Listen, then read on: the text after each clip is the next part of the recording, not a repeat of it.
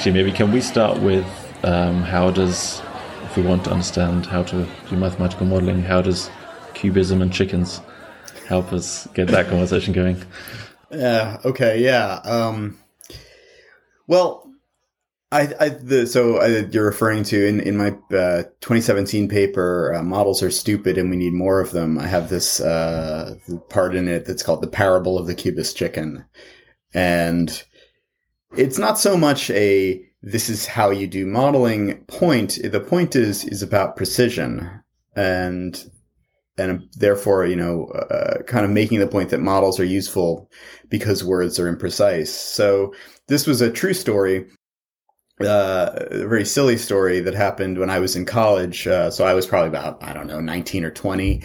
And a friend and I were messing around and we were like, let's just say definitely not sober. And we went to collect a third friend of ours who was in a play. And we had already seen the play, so we didn't need to go watch his play again. We were just waiting for his play to end so we could take him and go off on an adventure, which would probably continue not being sober. Yes, and continue to be even less sober.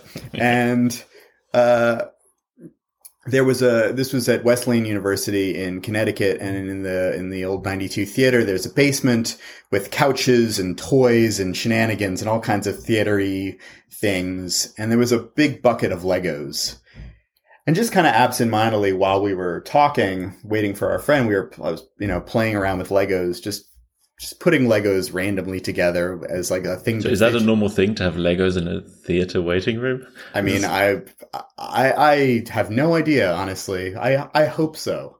Okay. I've never been to the US, so I don't know. Maybe in Europe it's not really the norm. No, I don't think it's necessarily. I think it's more just like knickknacks and sort of things to play with or improvise with. So maybe Legos are useful in that regard. I haven't spent that much time in theaters, so at least in backstage. But I learned very quickly that I'm a very bad actor. You tried? I tried. I tried in my youth. I'm not good at it. I don't know what it is. Too self-conscious, maybe. But we were futzing around with the Legos, and I honestly can't remember. And I've asked my friend, who's now a film editor in LA, if I said, do you remember? He remembers the story. I said, do you remember which one of us first pointed out that it looked like a cubist chicken? And he said, no, I don't remember. So one of us looked at this kind of smash of blocks and just kind of were like, if you squint at it, we're like, look, it's like a cubist chicken. And the other one of us said, oh, you're right. It's totally a cubist chicken. Like, look at the cubist chicken. And being not that sober, we were, I think, more pleased with ourselves than we had any right to be in this case. But we and it would have ended there and just it been forgotten to the time. Like, oh yeah, there was this time where for a couple minutes we talked about how one of us had made a cubist chicken out of Legos. Except that shortly after, our friend that we'd been waiting for came down and said, hey guys, what's up? And one of us held up the mash of blocks and said, look, it's a cubist chicken. And he was totally sober, having just been in a play, and just gave us this kind of like raised eyebrow, like, how is that a cubist chicken? Yeah. And I just said, well, look, here's the head and there's the body and here are the feet. And my friend, who for the last 10 minutes had been agreeing with me that it was in fact a cubist chicken, just got very upset and said, no. The whole thing is just the head. And there's the beak, and these are the eyes, and this is the crest. Because it was a rooster in his mind. And we realized that we had been using the same words and calling it a cubist chicken and agreeing for 10 minutes that it was in fact a cubist chicken. And as soon as our third friend had asked us to explain exactly how it was a cubist chicken, the whole thing fell apart, and we realized we were talking about completely different things. And the reason this story stuck with me is because I think of it as an analogy for something that happens all the time, is that we use words in ways that feel familiar, that allow us to feel like we agree with each other. Because a lot of words are vague, like cubism is vague. Chicken is pretty clear, but like how something can be a cubist chicken, if I just told you, imagine a cubist chicken, everybody listening to this is imagining something slightly different. But as soon as you say, explain to me exactly how the cubist chicken is made and what the parts are, all of a sudden we have to be very precise. And I thought about this a lot after got more into, becoming a scientist and spending time in psychology and social science departments, and realizing that a lot of the times the words we use are very vague. And we use words like identity or emotion, anger, fear, behavior, right? All kinds of sort of psychological or social constructs, the economy, right? They're vague words and there's ambiguity.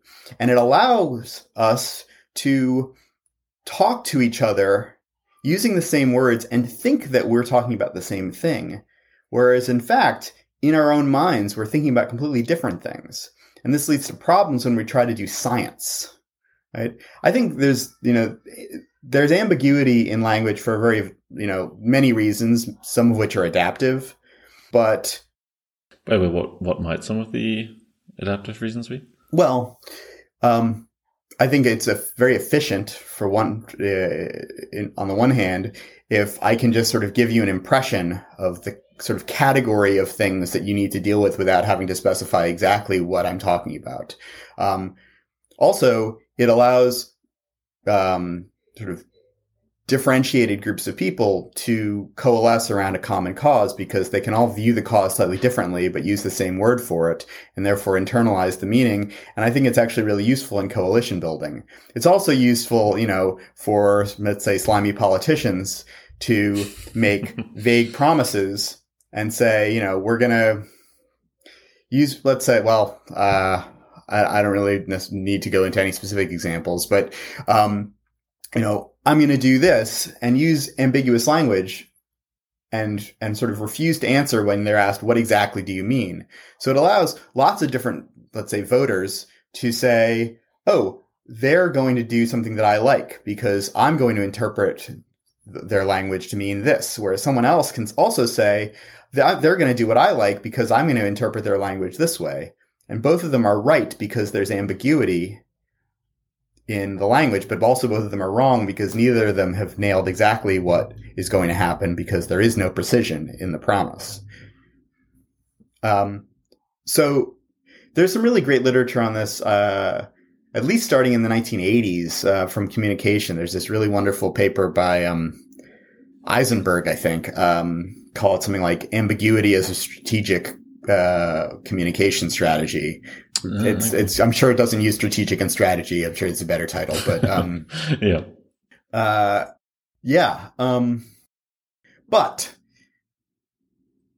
when we're doing science, right, we want to say this is what the world is like, and we're going to form hypotheses and theories that are based on particular deconstructions of the world, and say, well, if this is the case, then this will happen.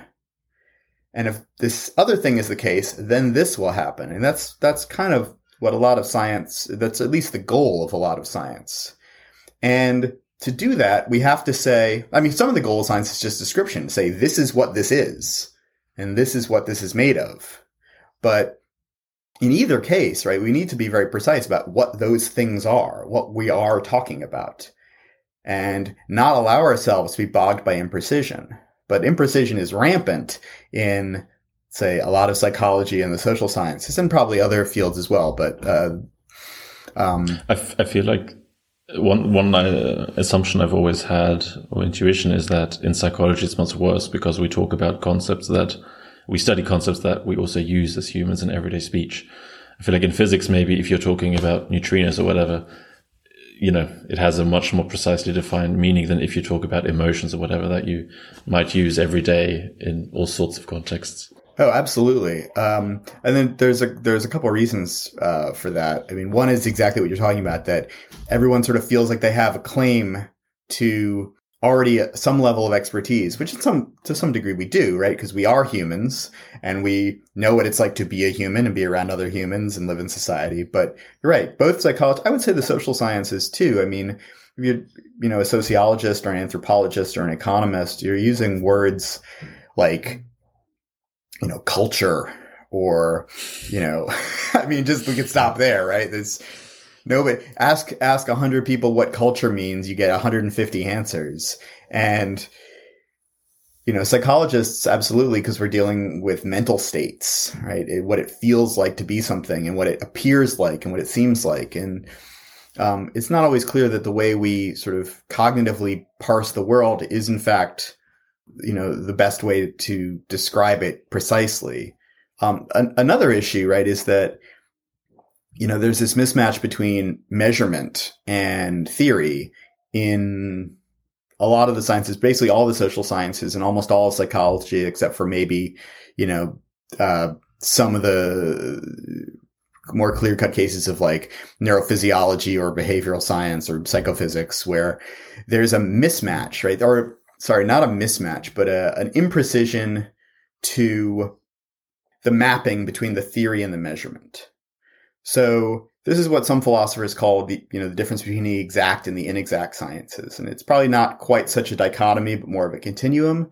But, if we're doing physics, let's say a lot of physics, the theory is about the thing that is directly measurable.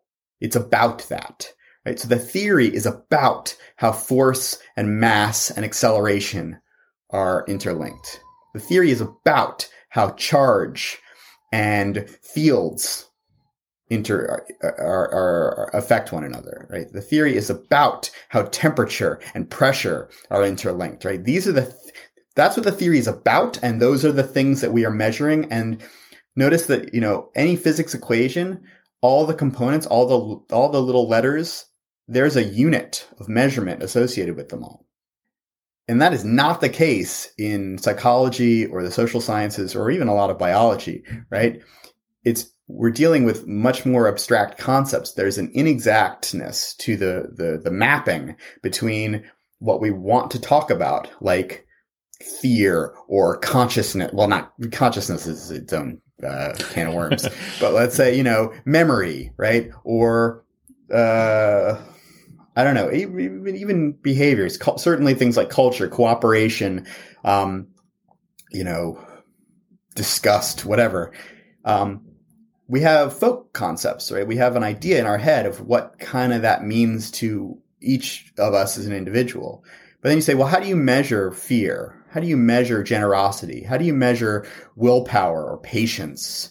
Right? Well, you say, well, but I don't know. It's like this whole gestalt of different kinds of amalgams of behaviors and perceptions. So I'm going to operationalize it in, let's say, an experimental context or some data collection where, I have this, data that's been collected from some survey, and it allows me to sort of kind of get at the kind of thing that I'm kind of talking about.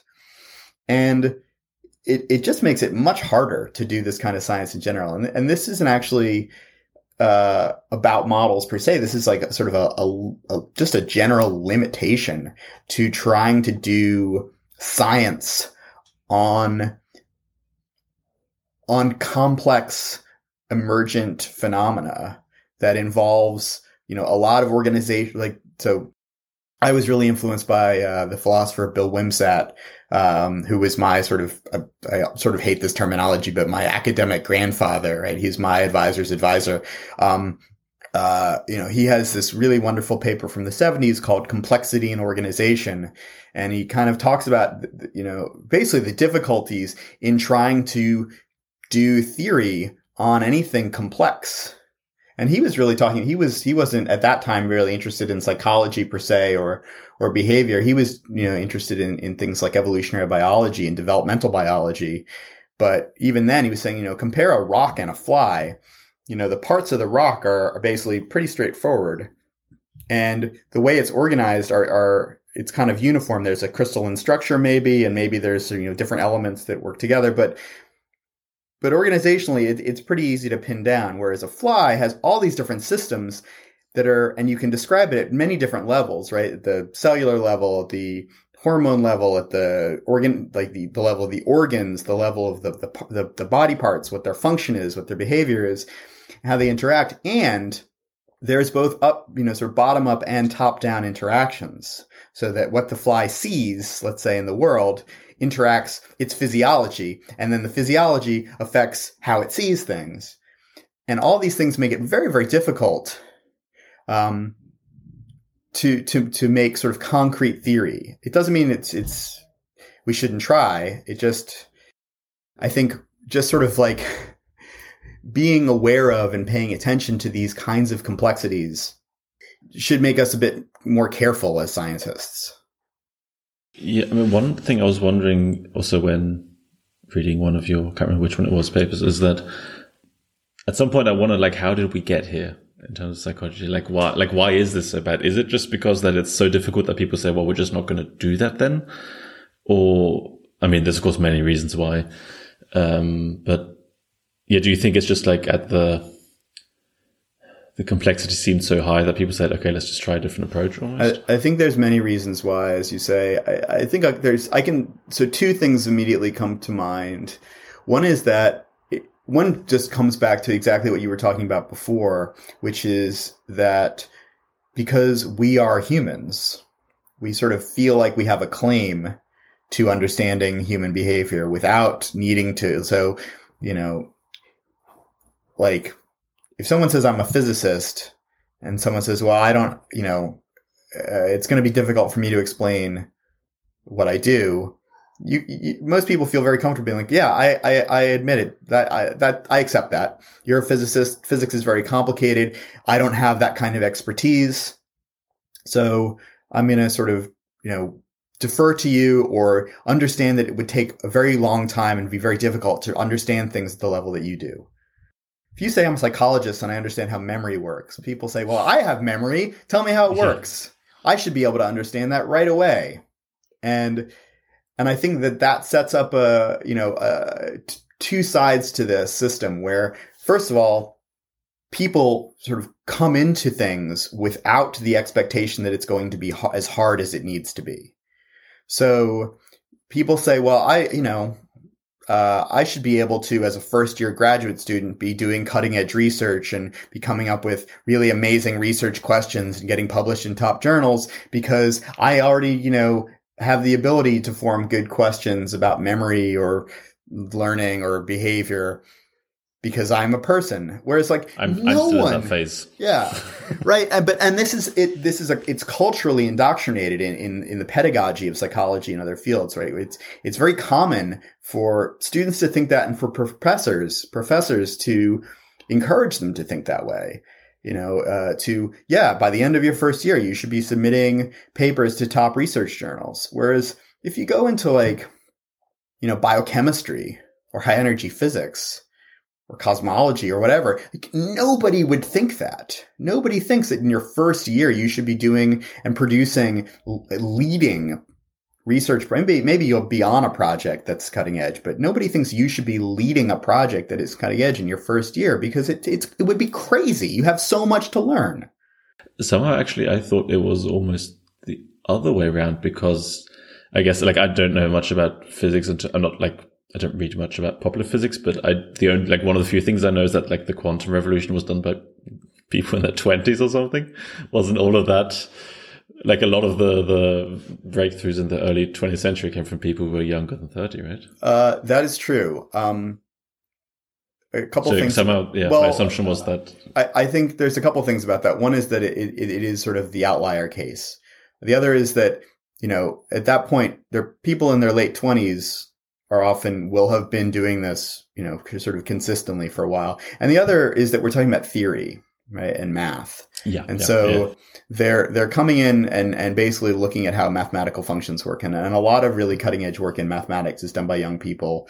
And there's a lot of sort of speculation about why that is. It may just be that that's the age in which you can completely focus on some sort of crazy abstract thing. and not worry about anything else in the world. But yeah, no, that's a fair point.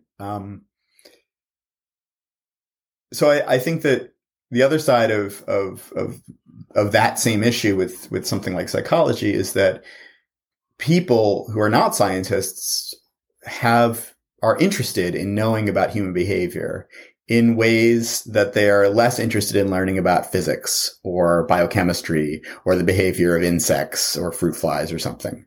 And so you can write like how many popular psych books are there on the bookshelves now? How many came out this year, right? Like an absurd amount, right? And because there's money to be made in telling people things that are either both counterintuitive or totally intuitive and supports what they thought all along and helps them bolster their argument. And so people love these kinds of books. And so there's money to be made. And this also helps elevate people who, let's say, aren't necessarily doing the most, rigorous work, because by being kind of vague and ambiguous and imprecise, but, they can become salespeople and they can become very successful in this way. And because academic success and popular success, while there's not a one-to-one mapping, they're linked, right? If universities love to hire people who have bestsellers. So the other thing is historical. When you think about, like, you sort of related to that point, like think even about someone like Sigmund Freud. And I have a soft spot for Freud because my dad, it was a psychoanalyst, and oh, really? Okay. He used to teach Freud at the New York Institute for Psychoanalytic Training. So I have a soft spot for Freud a bit, but Freud, it was started as a neurologist and wanted to talk about consciousness and emotion and all that kind of stuff. And he sort of quickly realized that there was no way to make a path between neuroscience, especially as it was at the end of the 19th century, and consciousness and memory. There was just no way to make that link at that time. So he just said, well, forget it. I'll become much less precise, and I'll start using metaphor and obviously become extremely successful and influential in this way. There's other things, right, which is, and related to all that, like a lot of the early psychologists were extremely rigorous and scientific. I mean, they were all crazy because all early scientists in any field are crazy, because you have to be crazy to start a totally new field of science, especially at a time where science was much less institutionalized as it is now. By early psychologists, what are you talking about? Well, I mean, I'm thinking of, a few people come to mind, but like Wilhelm Wundt comes to mind. Mm-hmm. That guy's psychophysics. The early psychophysics. But like, if you read about Wundt, he's insane, right? He was, he got hired as a philosophy professor at Leipzig, and he kept asking for a lab, and they finally, after years of asking, gave him like a closet, and he purchased all his own equipment and was just doing this all in his spare time. And I found there was some retrospective I found that published his teaching schedule for his first 5 years at Leipzig, and he taught cosmology and philosophy and anthropology and psychology, right? It's like, it's insane. And he was just like, he was part of his research was psychophysics. Part of it was just asking people, like, what'd you see? What did it feel like? Right. And like voluntarism. But he was writing things down and trying to be very precise, because he had to convince other people that this mattered. Was he trained as a doctor physicist? It's a good question, and I don't know. Okay, because I feel like those are probably the two, and philosophy, right? Or probably the three reasons from which people came to psychology. I think probably philosophy, but I'm not totally sure. Possibly medicine. I don't know.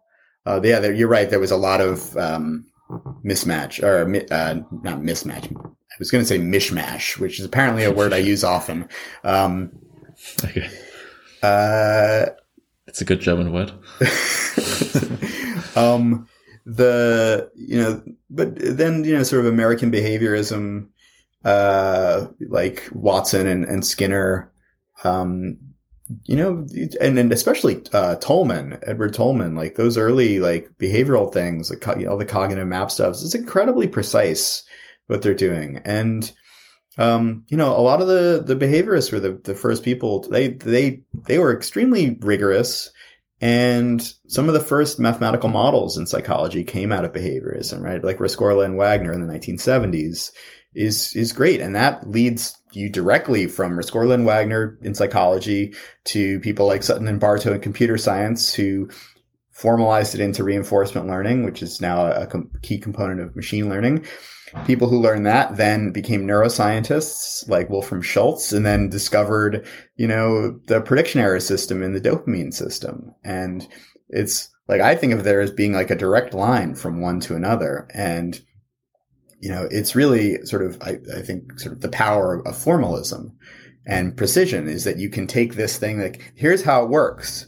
Oh, well, if it works that way, then we can program that algorithm into something else. Well, if we're familiar with that algorithm and we know it works, then maybe the brain is actually doing it. No, look, we found it in the brain. Yep. So, yeah, but I don't know. That was a very long-winded answer to your question. So maybe we can move on. Yeah, exactly. I've always forgotten. Oh, yeah, how we got there, psychology. Yeah. So maybe one thing I found interesting in reading I think this is in Models Are Stupid and We Need More of Them, the paper that I found interesting that I somehow never thought about in that way, is that you said like that the point of a formal model is to just specify the relationship between variables. And like, I don't know why, but somehow when I read that, I thought like, well, yeah, of course. But then I realized like somehow in the way I've been thinking, as like someone who studied psychology, somehow, I don't know, in that precise way, I never thought about it, which is really seems like a bizarre omission in my thinking. I think it's very common. I mean, I think that, we come into things, and especially like with something like psychology, but we sort of have this idea that we know how the world is made of. We know what the world is made of and how it's made and how it works. And all we have to do is figure out, what exactly the things that we know about are, like how exactly they're constructed, and then how they affect each other. But I think a huge part of science is figuring out exactly what's in the world to begin with, and how those things relate to each other. And I think I was extremely influenced when I was a grad student. I read this paper from the early 1970s by Stuart Kauffman. And so Stuart Kauffman, I don't know if you're familiar with his work. He's don't think so. Kind of legendary in complexity science and complex systems. He was kind of an early person at the Santa Fe Institute and did really all this extremely influential work on rugged fitness landscapes and epistemic gene networks. So, thinking about like the emergence of structure and evolution. But he has this, he started as a medical doctor and then sort of switched to sort of this, computational complexity science. And on the way there, or very early in his career, he published this paper in the conference proceedings that eventually became the Journal of Philosophy of Science. And it had some terrible title that I can never, it's called, I think, On the Articulation of Parts in Biology and the Rational Search for Them. Good title. It's a terrible title, but it's I think of it as like to me, it's like the most important philosophy paper in my arsenal. Oh, really? Okay. What cited in here? Okay. I cited in almost everything sort of. Oh yeah, articulation of parts, explanation in biology. It's even worse than you said. I'm just going to highlight that then. Okay. Yeah. So, I mean, what Kauffman points, the paper is really about hypotheses. And so I think the point that is, that I take from him, and this is sort of Kauffman then filtered through me, is, most of us are very familiar in our training with the idea of science as hypothesis testing. Like we come up with hypotheses. Like this is sort of the, grade school version of Francis Bacon. Like the scientific method is we come up with a hypothesis and then we test the hypothesis, and we, the evidence either supports or doesn't support the hypothesis. Kauffman's point is, well, where do these hypotheses come from? how do you make a good hypothesis? And it would be a very bad idea. And in psychology, it's a very common way to do things, but it would be a very bad idea to just say, I'm just going to make it up, right? Based on nothing, based on my sort of intuitions. Now, obviously, I do believe in expertise, and I think that over time, experts do gain an intuition for things and should be able to trust their intuition to some extent. But the point here is not about, how rigorous or how much of an expert you need to be to make a hypothesis. The point is that what a hypothesis is the articulation of parts. And what that, by this, he means, and this is also an idea that Herb Simon at the same time was talking a lot about, and also Bill Wimsatt, but sort of there's all these great papers in the late 60s, early 70s on this kind of stuff. But the basic idea is that if you want to form a hypothesis about some system, you need to have a question that drives what you want to know about the system. And in pursuing that question, you have to decompose the system into parts. And what I've added is, and the relationships between those parts. And there's no single correct decomposition. I mean, probably the only single correct decomposition is to say, well, everything is quarks or strings or in brains or whatever, the physicists say we're all made of at the fundamental level. But like beyond that, right, we're talking about emergence, and we're talking about things in the world that are made up of other things.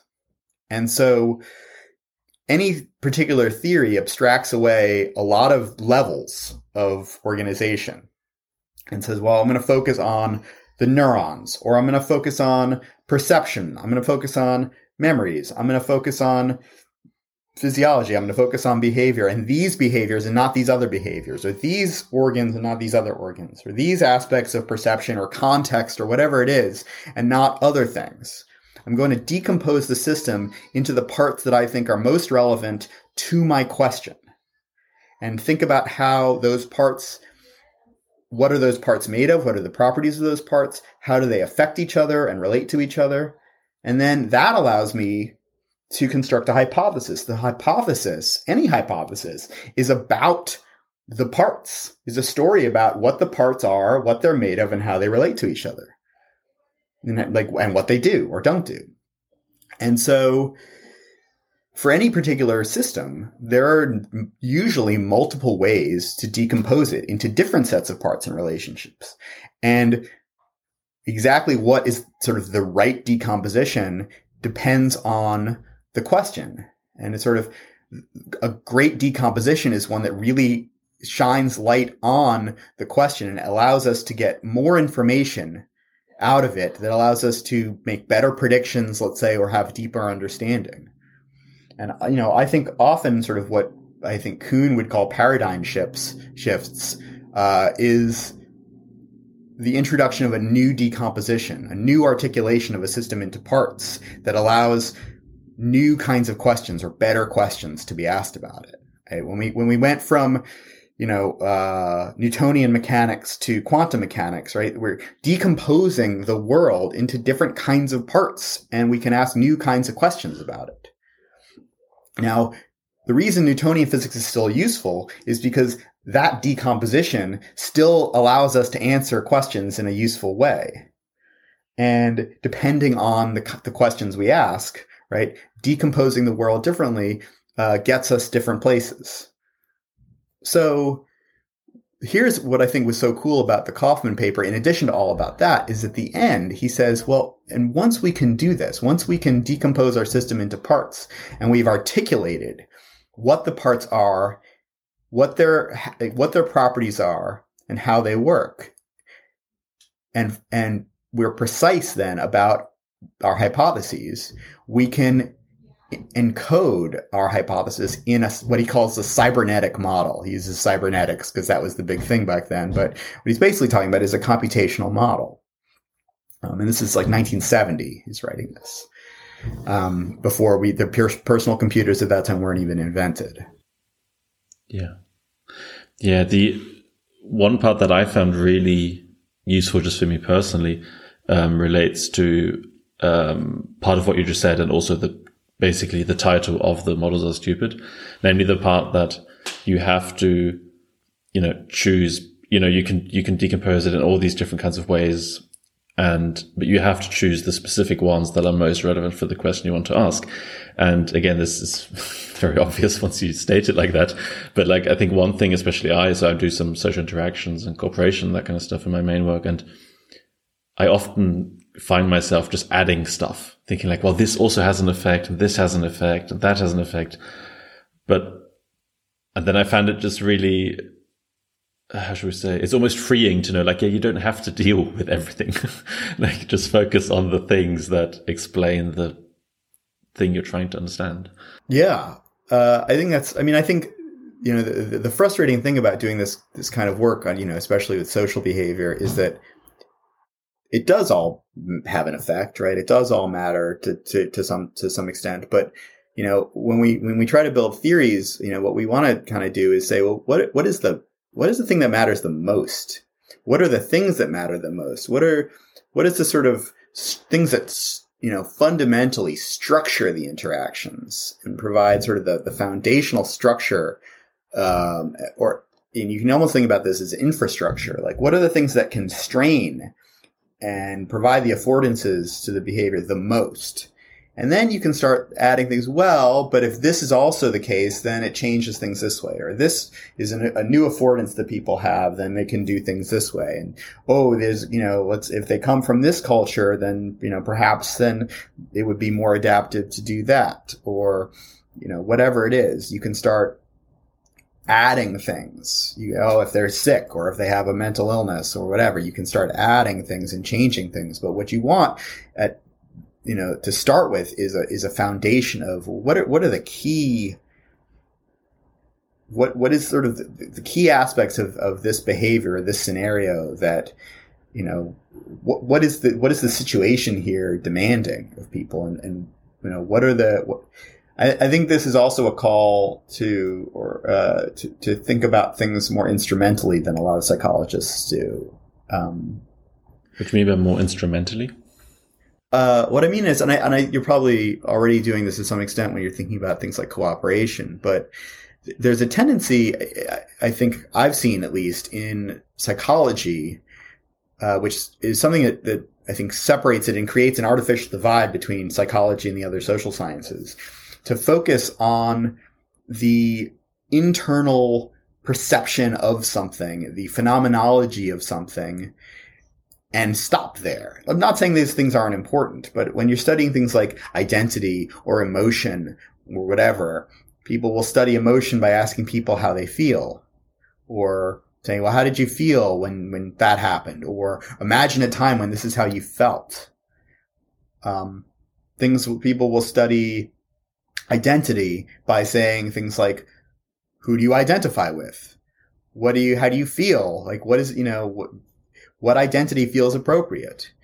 And those things that research is potentially useful and can be great, but it needs to be tied to something that, to the kinds of questions that ask, well, what is the function of these? What would it mean for behavior to feel that way? What purpose does an emotion serve? Maybe it's not adaptive, but at least what happens when this emotion is present? The emotion is just, or the phenomenology is just what we call it internally, right? But what behaviors are out in the world, what behaviors it produces, what classes of behaviors it does, those are, I think, the things that really matter.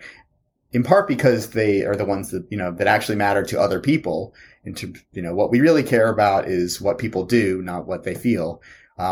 We care about everyone cares about how they feel yeah. and what other people do, right? Yeah.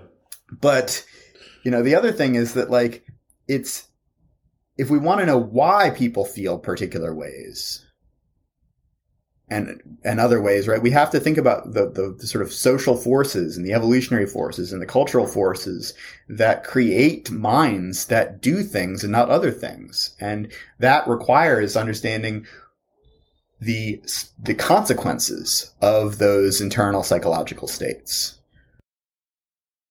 So one question I had, which I wrote down, is what exactly is the difference between a formal model and a theory?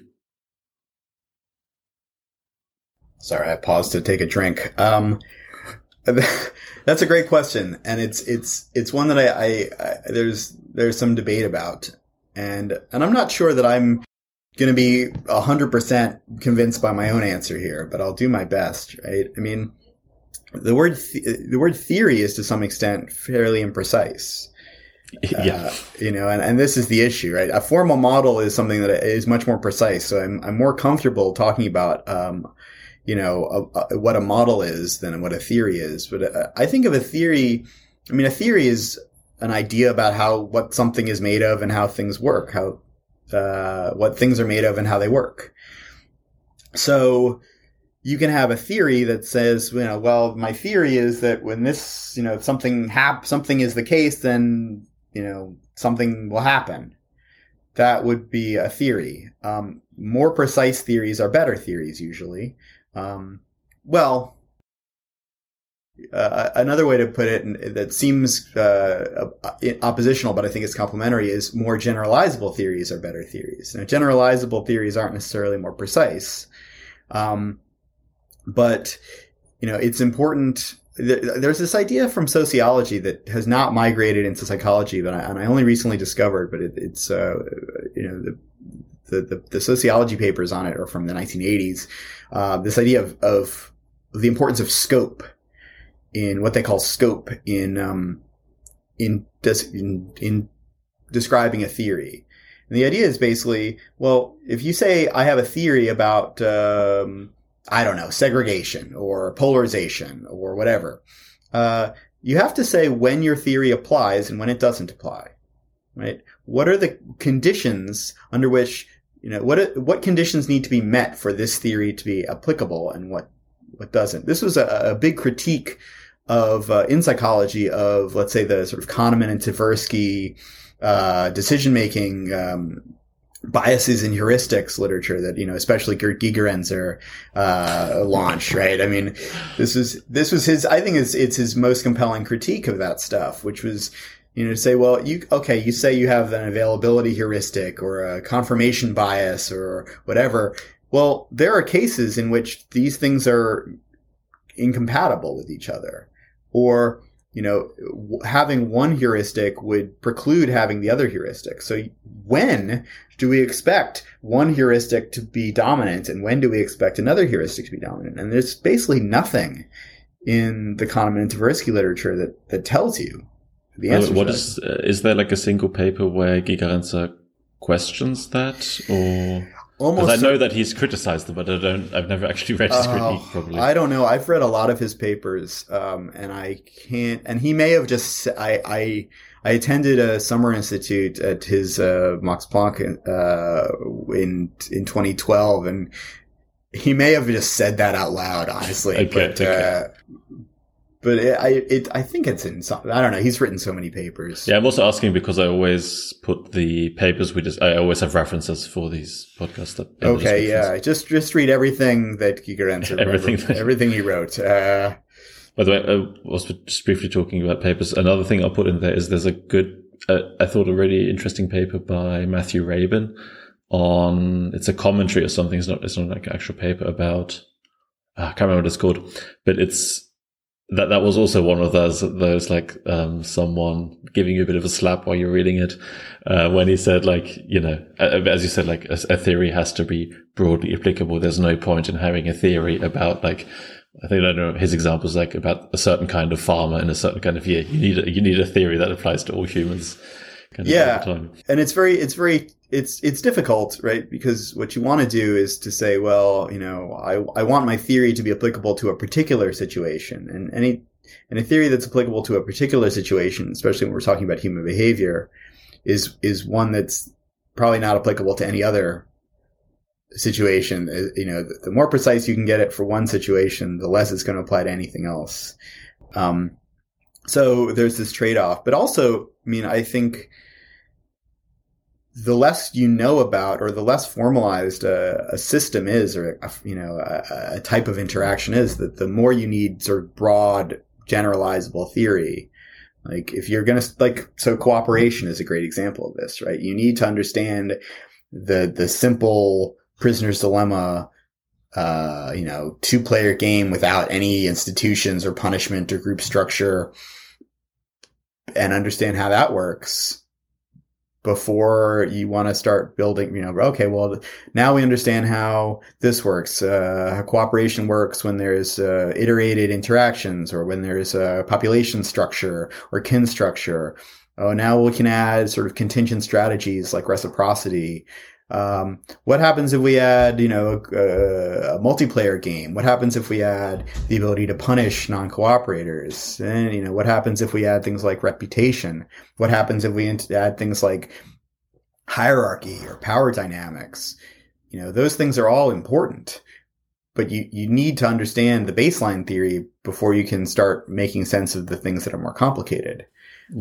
Yeah, I guess that's true too. I think the thing that really spoke to me when I read this is so I am using the Prisoner's Dilemma, and in one of his footnotes he wrote something like, and we certainly don't need another addition to the 40,000 explanations of how people behave in the dictator game, something like that. And then I thought I am thinking way too much about the paradigm I'm using rather than the general thing which it's supposed to apply to. Yeah. I have something to say about that, but I also want to go back to your question about theories versus models, which is that, Michael Muthakrishna and Joe Henrich have this nice paper called A Problem in Theory. And they have this delineation, which I find useful, between a theory and a theoretical framework. Okay. And I think I've read the paper, but I can't remember that distinction. Yeah, I think the idea is that a theory can be anything like what I was just talking about, if X is the case, then Y will happen, and if Y is A is the case, then Y will happen. If B is the case, then Z will happen. But a theoretical framework is kind of a collection of theories. It is a sort of and moreover, it's a sort of guiding set of assumptions and principles to say, well, all of the theories that are built on this framework will have assumptions that look like this. These are the assumptions that will go into all of our theories. These are the kinds of principles and things to guide, the kinds of questions our theories will be about. And I think the theoretical framework could be almost, I sometimes think of it as like a meta theory. It's a set of parts from which to make theories, if you will. And that's a metaphor. And I don't know if Mike would agree with me, but I bet he would agree with most of it and have some bones to pick. So that's pretty good. Yeah. So, and a model is a model is a formalization. A model is to say, well, I have a system and I have questions about the system. So I've decomposed the system into parts and relationships between these parts and the properties of these parts. And I'm now going to formalize to say, well, I'm going to set it up all my assumptions and lay them out very clearly. You can do this mathematically as a set of equations that relate certain variables to other variables. You can do this computationally by saying, well, I have an object that has these parts, and these, are the things that it can come in contact with, and these are its affordances and the ways that it can behave and make decisions and affect other parts of the system. And then you just kind of work it out forward and see what are the consequences of making all those assumptions. I use this phrase, which I stole from the Jeremy Gunawardena, who's a systems biologist, which was that a model is a logical engine that turns assumptions into conclusions.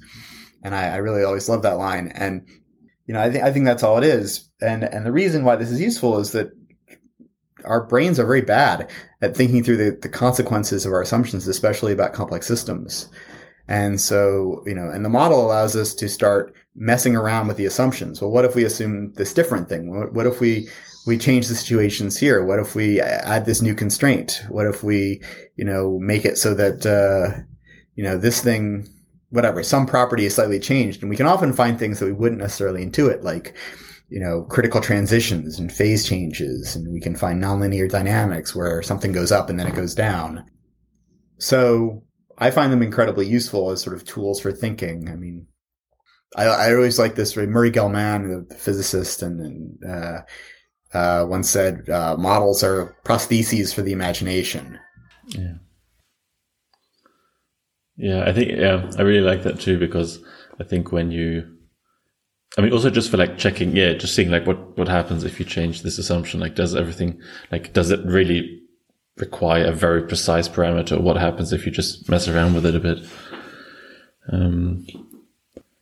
So like, okay, I think many people can agree that formal models seem like a great idea to specify what you're doing.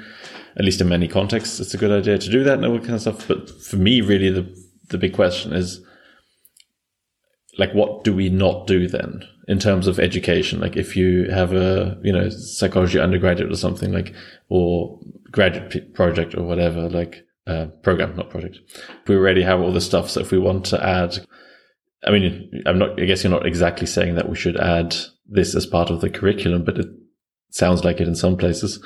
But then, we have to do something less, basically. So what is... Yeah.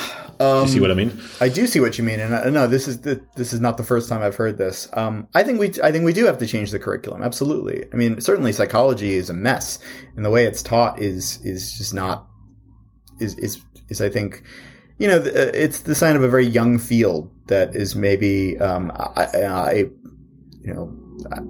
very sympathetic to a lot of Paul Rozin's arguments that he's made in sort of psychology, got into hypothesis testing too quickly and should, do some more exploration. But I also think that, toolkits are really important. So, I think of this really differently because I did my undergraduate in physics, and I then went to a graduate program in psychology later. And I was, as in most graduate programs in America, the graduate students are involved as teaching assistants for the undergraduate courses. And so I was very, sort of seeing how psychology was taught. And the differences are very stark, right? Your first year in physics, we did mechanics for the first half of the year. That was the main thing. It was mechanics and math, mechanics and calculus. And then the second half was maybe a little optics. And then it was electricity and magnetism and more math. and that's it, right? That's what you learn. Their first year, you learn a lot of math, and you learn the foundations of mechanics, and you learn the foundations of electricity and magnetism. You don't talk about quantum physics. You don't talk about relativity. You don't talk about thermodynamics. You don't talk about materials. You don't talk about any of that stuff because you're not ready yet. In psychology, basically like pre-20th century physics. Yeah, you're doing pre-20th century. You're mostly doing pre-20th century physics. Absolutely. And I think that there's a really good, there's a good argument to be made that this kind of thing is really valuable. That saying we're going to learn tools that are going to help you then any other problem that we're going to be faced with, these kinds of tools are going to be useful. So we're going to focus on particular problems, and a lot of the problems are not just the topics because they're the older topics, but they're also the topics on which a lot of the methods were developed. So the methods that were used to solve problems in mechanics and in electricity and magnetism are very similar to the computational, the mathematical, the methodological tools that were used to study things like thermodynamics or quantum physics or relativity.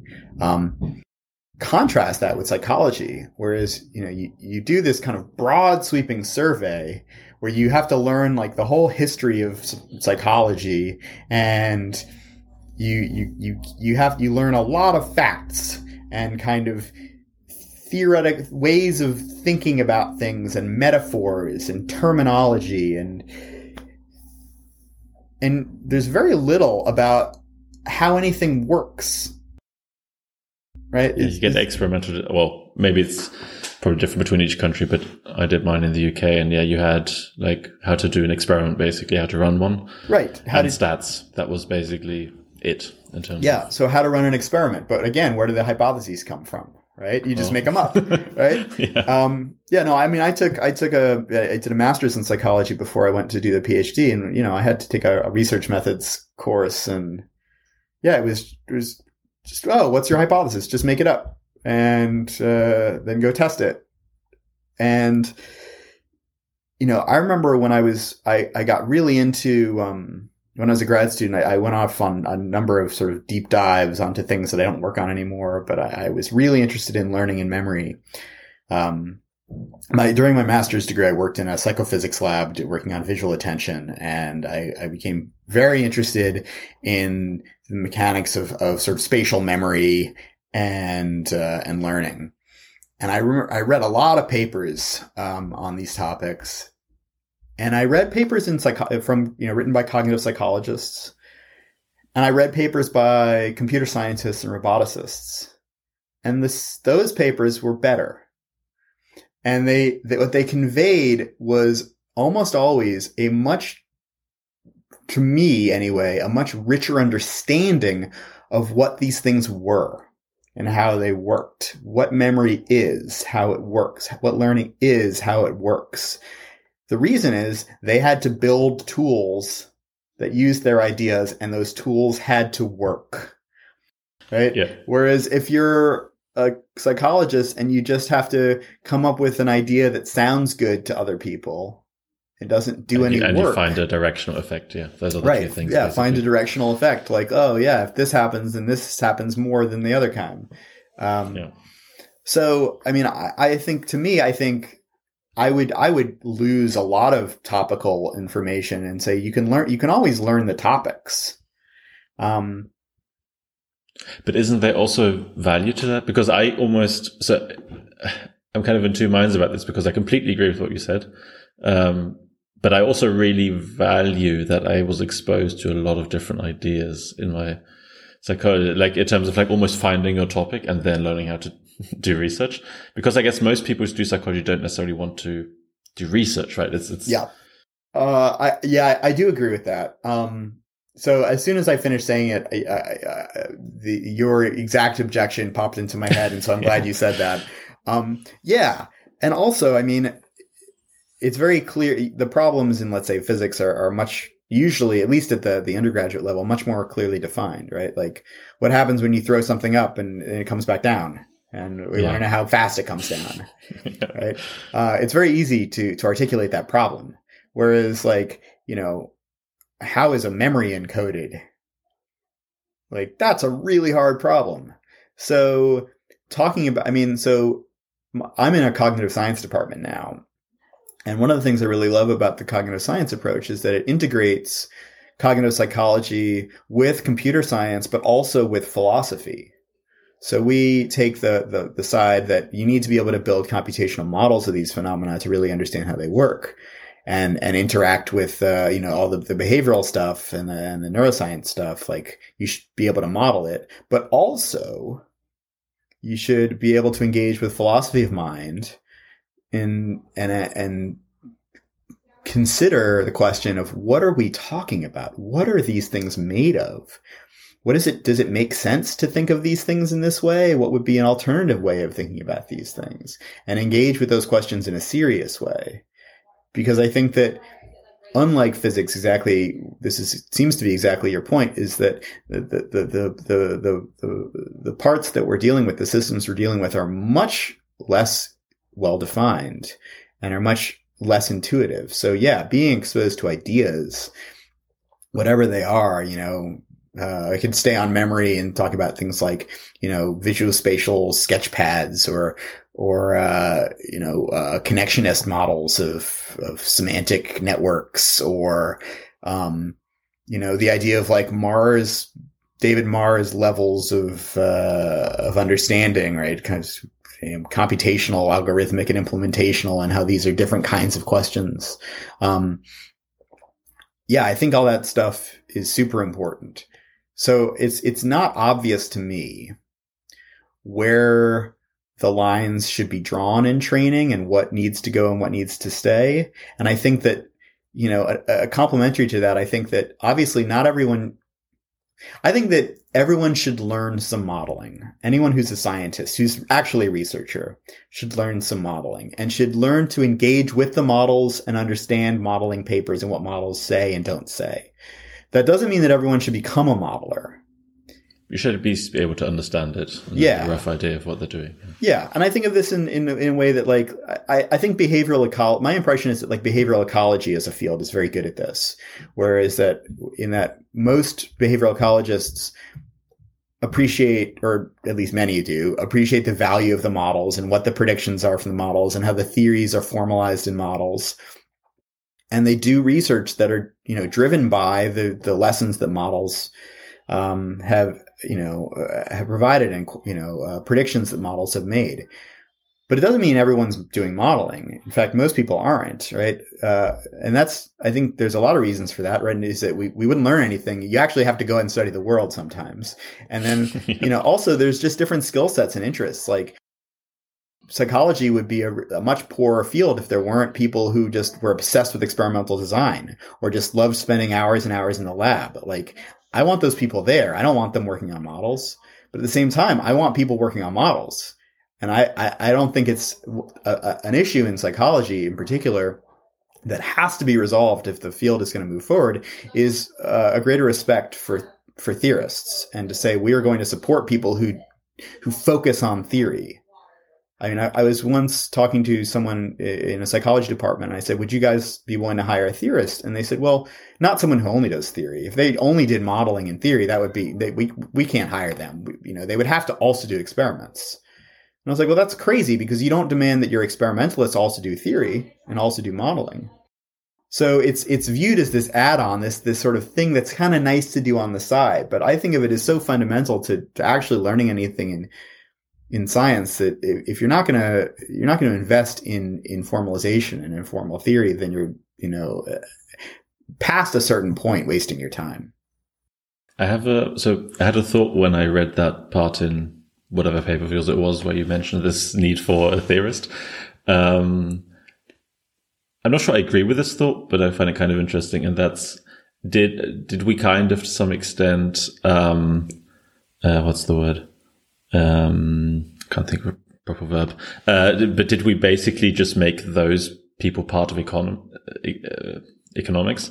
Because I feel like a lot of economists who do theoretical work, the topics sound like psychology papers to me. Some of them, they talk about motivation, self-discipline, and all these kind of things. And I wondered at some point, like, did we just say, okay, if you want to do formal theoretical work, be part of that, part of economics, and then, well, the problem is then obviously the people, they don't talk to each other, so you lose the purpose of it. But yeah, I mean, yeah, I think that's a great point. I was talking to somebody recently, who's a journal editor, sort of lamenting that, I think she said something like psychology seems to have outsourced some of the most important That's the word. things. Thank you. Yes, that's the word I was looking for. Yeah. To fields like economics and behavioral ecology. And I think to some extent that's true. And it's also, I mean, I think the whole idea of hard lines between disciplines of people studying humans is crazy. I was just talking to a program officer at some funding agency about whether or not some project would be appropriate for the social psychology office. And they said, well, it's a little bit on the line between what would be sociology and what would be social psychology. And if we're going to fund it, then it has to be more this kind of perspective. You have to focus more on the individuals. And if you focus more on the social structures, then it's sociology. And I'm like, that's crazy because That's what makes it interesting.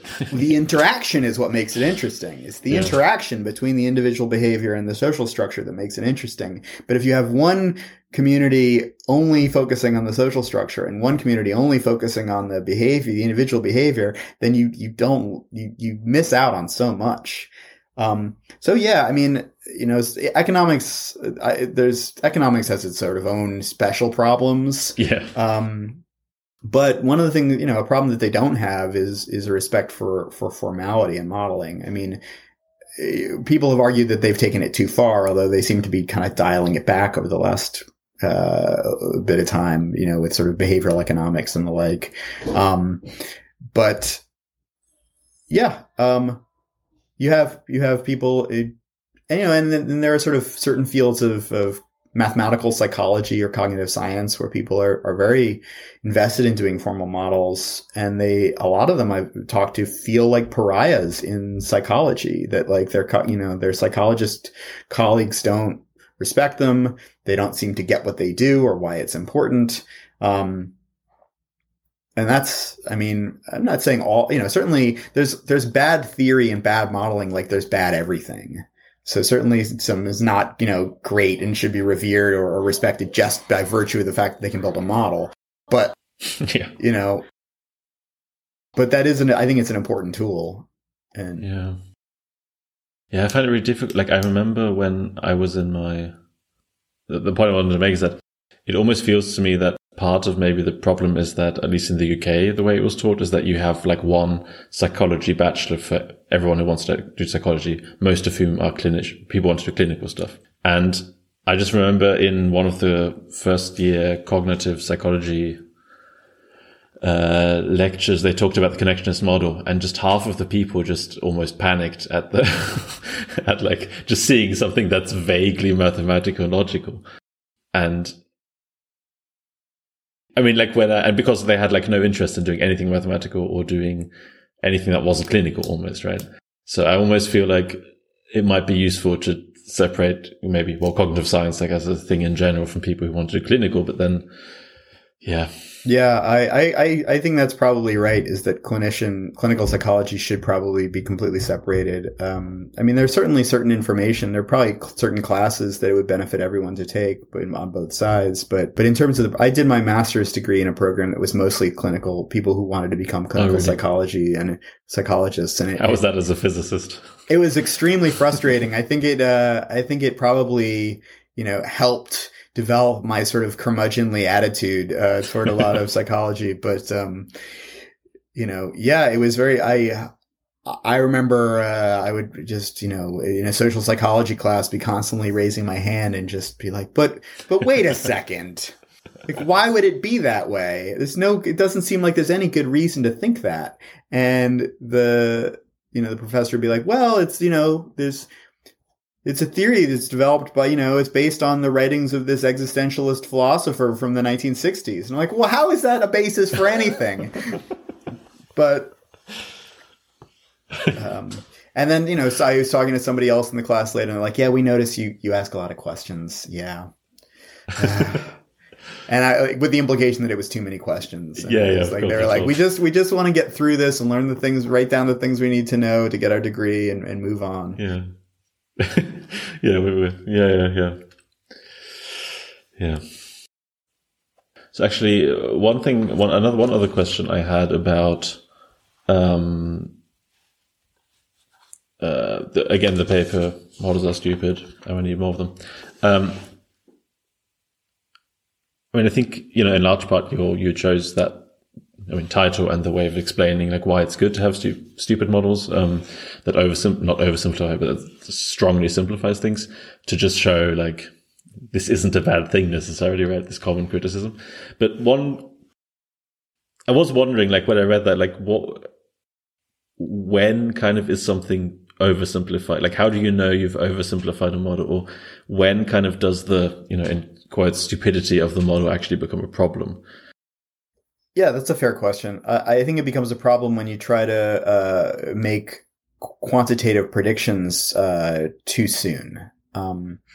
There's often a rush validate everything by prediction. And I think that is sort of the ultimate goal, is to be able to say, well, the model predicts that this should happen, and so we need to go test it. But we're also dealing with systems that are both so inexact, as I've said, and also so complicated that it may take some time to develop theory that is good enough to make predictions. And I think one of the things that's still at present very undervalued in psychology, at least, is the idea of doing modeling for the sake of understanding a model system and understanding the consequences and implications of certain assumptions. That doesn't necessarily mean that those assumptions are precise enough to then go out and test the theory in the world. It may be that we need to then, keep pushing through on the theory to get to the point where we can start adding enough complexity or enough precision that it then becomes a reasonable representation of what's going on in the world. So what is the kind of, when you say you try and create a formal model, what exactly is the goal then? I mean, the goal, I think there's a lot of goals. There's not just one goal, but, one goal is to say, well, what kinds of structures emerge under certain kinds of constraints that are similar to the kinds of constraints that exist in the world. So I'll give you an example. One of the first modeling projects I worked on in psychology, or as a social scientist, was on some of the human mate choice literature. It's kind of a wacky literature, and I don't work on it anymore. But it was people had been using these models to say, well, how do people make decisions about who they're going to end up with, as a romantic partner, and what criteria do they use? And there was this work done in the 1980s where people said, well, there seems to be this paradox because there's this high correlation between the physical attractiveness of couples. That would indicate to us, the psychologists, that people are searching or, sort of have a good sense of their own attractiveness and are looking for a match. However, if you ask people who they prefer and who they would like to be with, everyone prefers to be with the most attractive person they could possibly get. So how do these things work together? Well, they built a simple computational model where individuals have some attractiveness level that is, everyone else can see and they know about themselves. And they put in preferences either for the most possible attractive partner or the most similar possible partner. And what they found was if everyone's looking for similarity, you get these extremely high correlations, much higher than the correlations you find in the real world. But if you put in preferences for, everyone wants the most attractive, you get correlations that are very similar to what you see in the real world. And they said, well, look at that. And the reason is that all the attractive people reject, less attractive people and wait until they get paired with someone who's more attractive. And then they had to make the model work, they had baked into this thing which they called the prettier at closing time rule, which is that the longer you wait, the lower your standards get. And, okay. And so then then the next level attractiveness people pair off, leaving only the next, and et cetera, et cetera, et cetera. Well, this makes so that's fine. And that's a nice use of models, but it also makes all these like secondary predictions that are completely ignored. One is that, under this, if the assumption of this model are correct, then less attractive people should get married much later. Like that there should be a very strong correlation between age at marriage and physical attractiveness, right? Which is not actually borne out. It also it turns out that there's a number of assumptions like exactly the strength of this prettier closing time rule or exactly the strength of preferences. Like you can keep the order of preferences exactly the same, but change the strength of how much a little bit more attractiveness gets you. And it turns out you can make either rule by doing this fit the data as perfectly as you like. And then there's all these other data like, well, like I said, like age of marriage, et cetera, that are completely ignored there. Neither of these rules generate anything looking like realistic curves. You can change the model to make it so that they're more realistic. But then it turns out if you change the network structure, so the models assume that people meet each other and meet potential mates completely at random. But that's not the case, right? There are network effects, right? You meet people who are in your social networks, who are doing the same things you are, or going to the same places you are. If you start, messing around with that, you can also get either decision rule to fit the data as much as you like. So the point here is that, the model is useful because it helps you understand how different kinds of decision rules at the individual level can lead to different kinds of patterns at the population level. That's useful to know, and it makes the model valuable. But if you start using the model to then make predictions about what should happen, or to use data in the world as a way of validating one particular version of the model versus another, because there's a better fit to the data, well, there are a bunch of assumptions in the model that don't fit what's going on in the real world. And when you start messing around with those assumptions, they completely change the fit to the data. So you need to know information, not just about what the individuals are doing, but let's say what the strength of their preferences are and also what the structure of their social interactions are before you can start saying anything about how good a fit to the data it is. And that's what I mean. Like, the model is too stupid to fit to the data because it doesn't, it hasn't become specified well enough yet. It doesn't mean it can't get there, but it means that, it's not ready yet. And you need, and this is also, like, just to make the same point I made earlier, this is why you need people who are dedicated theorists who can spend time working with models and understanding how models work and when a model is or isn't ready. And you need someone who's not just tacking on a model to their experiment as a way of sort of,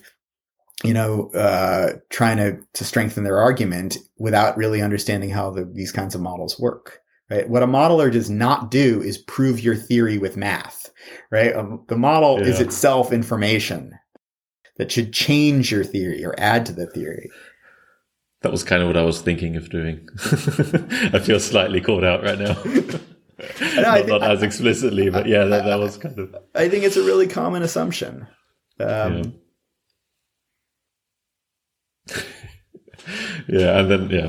then it's a kind of iterative process of seeing under which assumptions what works, and then I've sort of just decided, somewhat arbitrarily, but it's because I like it, that I was going to become an expert in this kind of modeling and modeling social behavior. It's just I just really love it, and so I'm really good at it, and I know a lot about it. I'm not perfect at it. I've made models published modeling papers, and I'm like, I probably could have done things differently. But I know a lot about it. And part of knowing that much about it highlights how much there is to know. There's so much to know. And that's, it's like any expert, any researcher, any professional, right? You want to become top in your field. You want to know all the things that you need to know to do your job well. And in order to be, it takes a lot to be a very good modeler. And I'm not saying, like, I certainly don't think I'm the best modeler, and I think there are a lot of great modelers out there. But a lot of the best modelers are ones that, they have invested a lot in learning about models. And they're probably not the best experimenters, right? I'm collaborating with experimenters now, and I realize how much I don't know about experimental design and analysis. It's hard. It's really hard. And, like, hats off to the people who do that, right? The point is, like, division of labor. The point is that I can do what I do because there are people who do what you do, right? People who dedicate their lives to become really good experimenters or good field researchers or good data scientists or whatever. And, science, I think, works best in teams where there are people who can build on each other, and models and theory can inform experiments, inform data collection or analysis. Because we're all trying to figure out, not just, we're all trying to figure out, like, what the best questions to ask and the best ways to get them answered are, that's going to, like, increase our understanding of the world in the most meaningful way. Well, Thank you for sharing your expertise in these papers, because for people like me who have none, they're very useful. Well, it was a pleasure.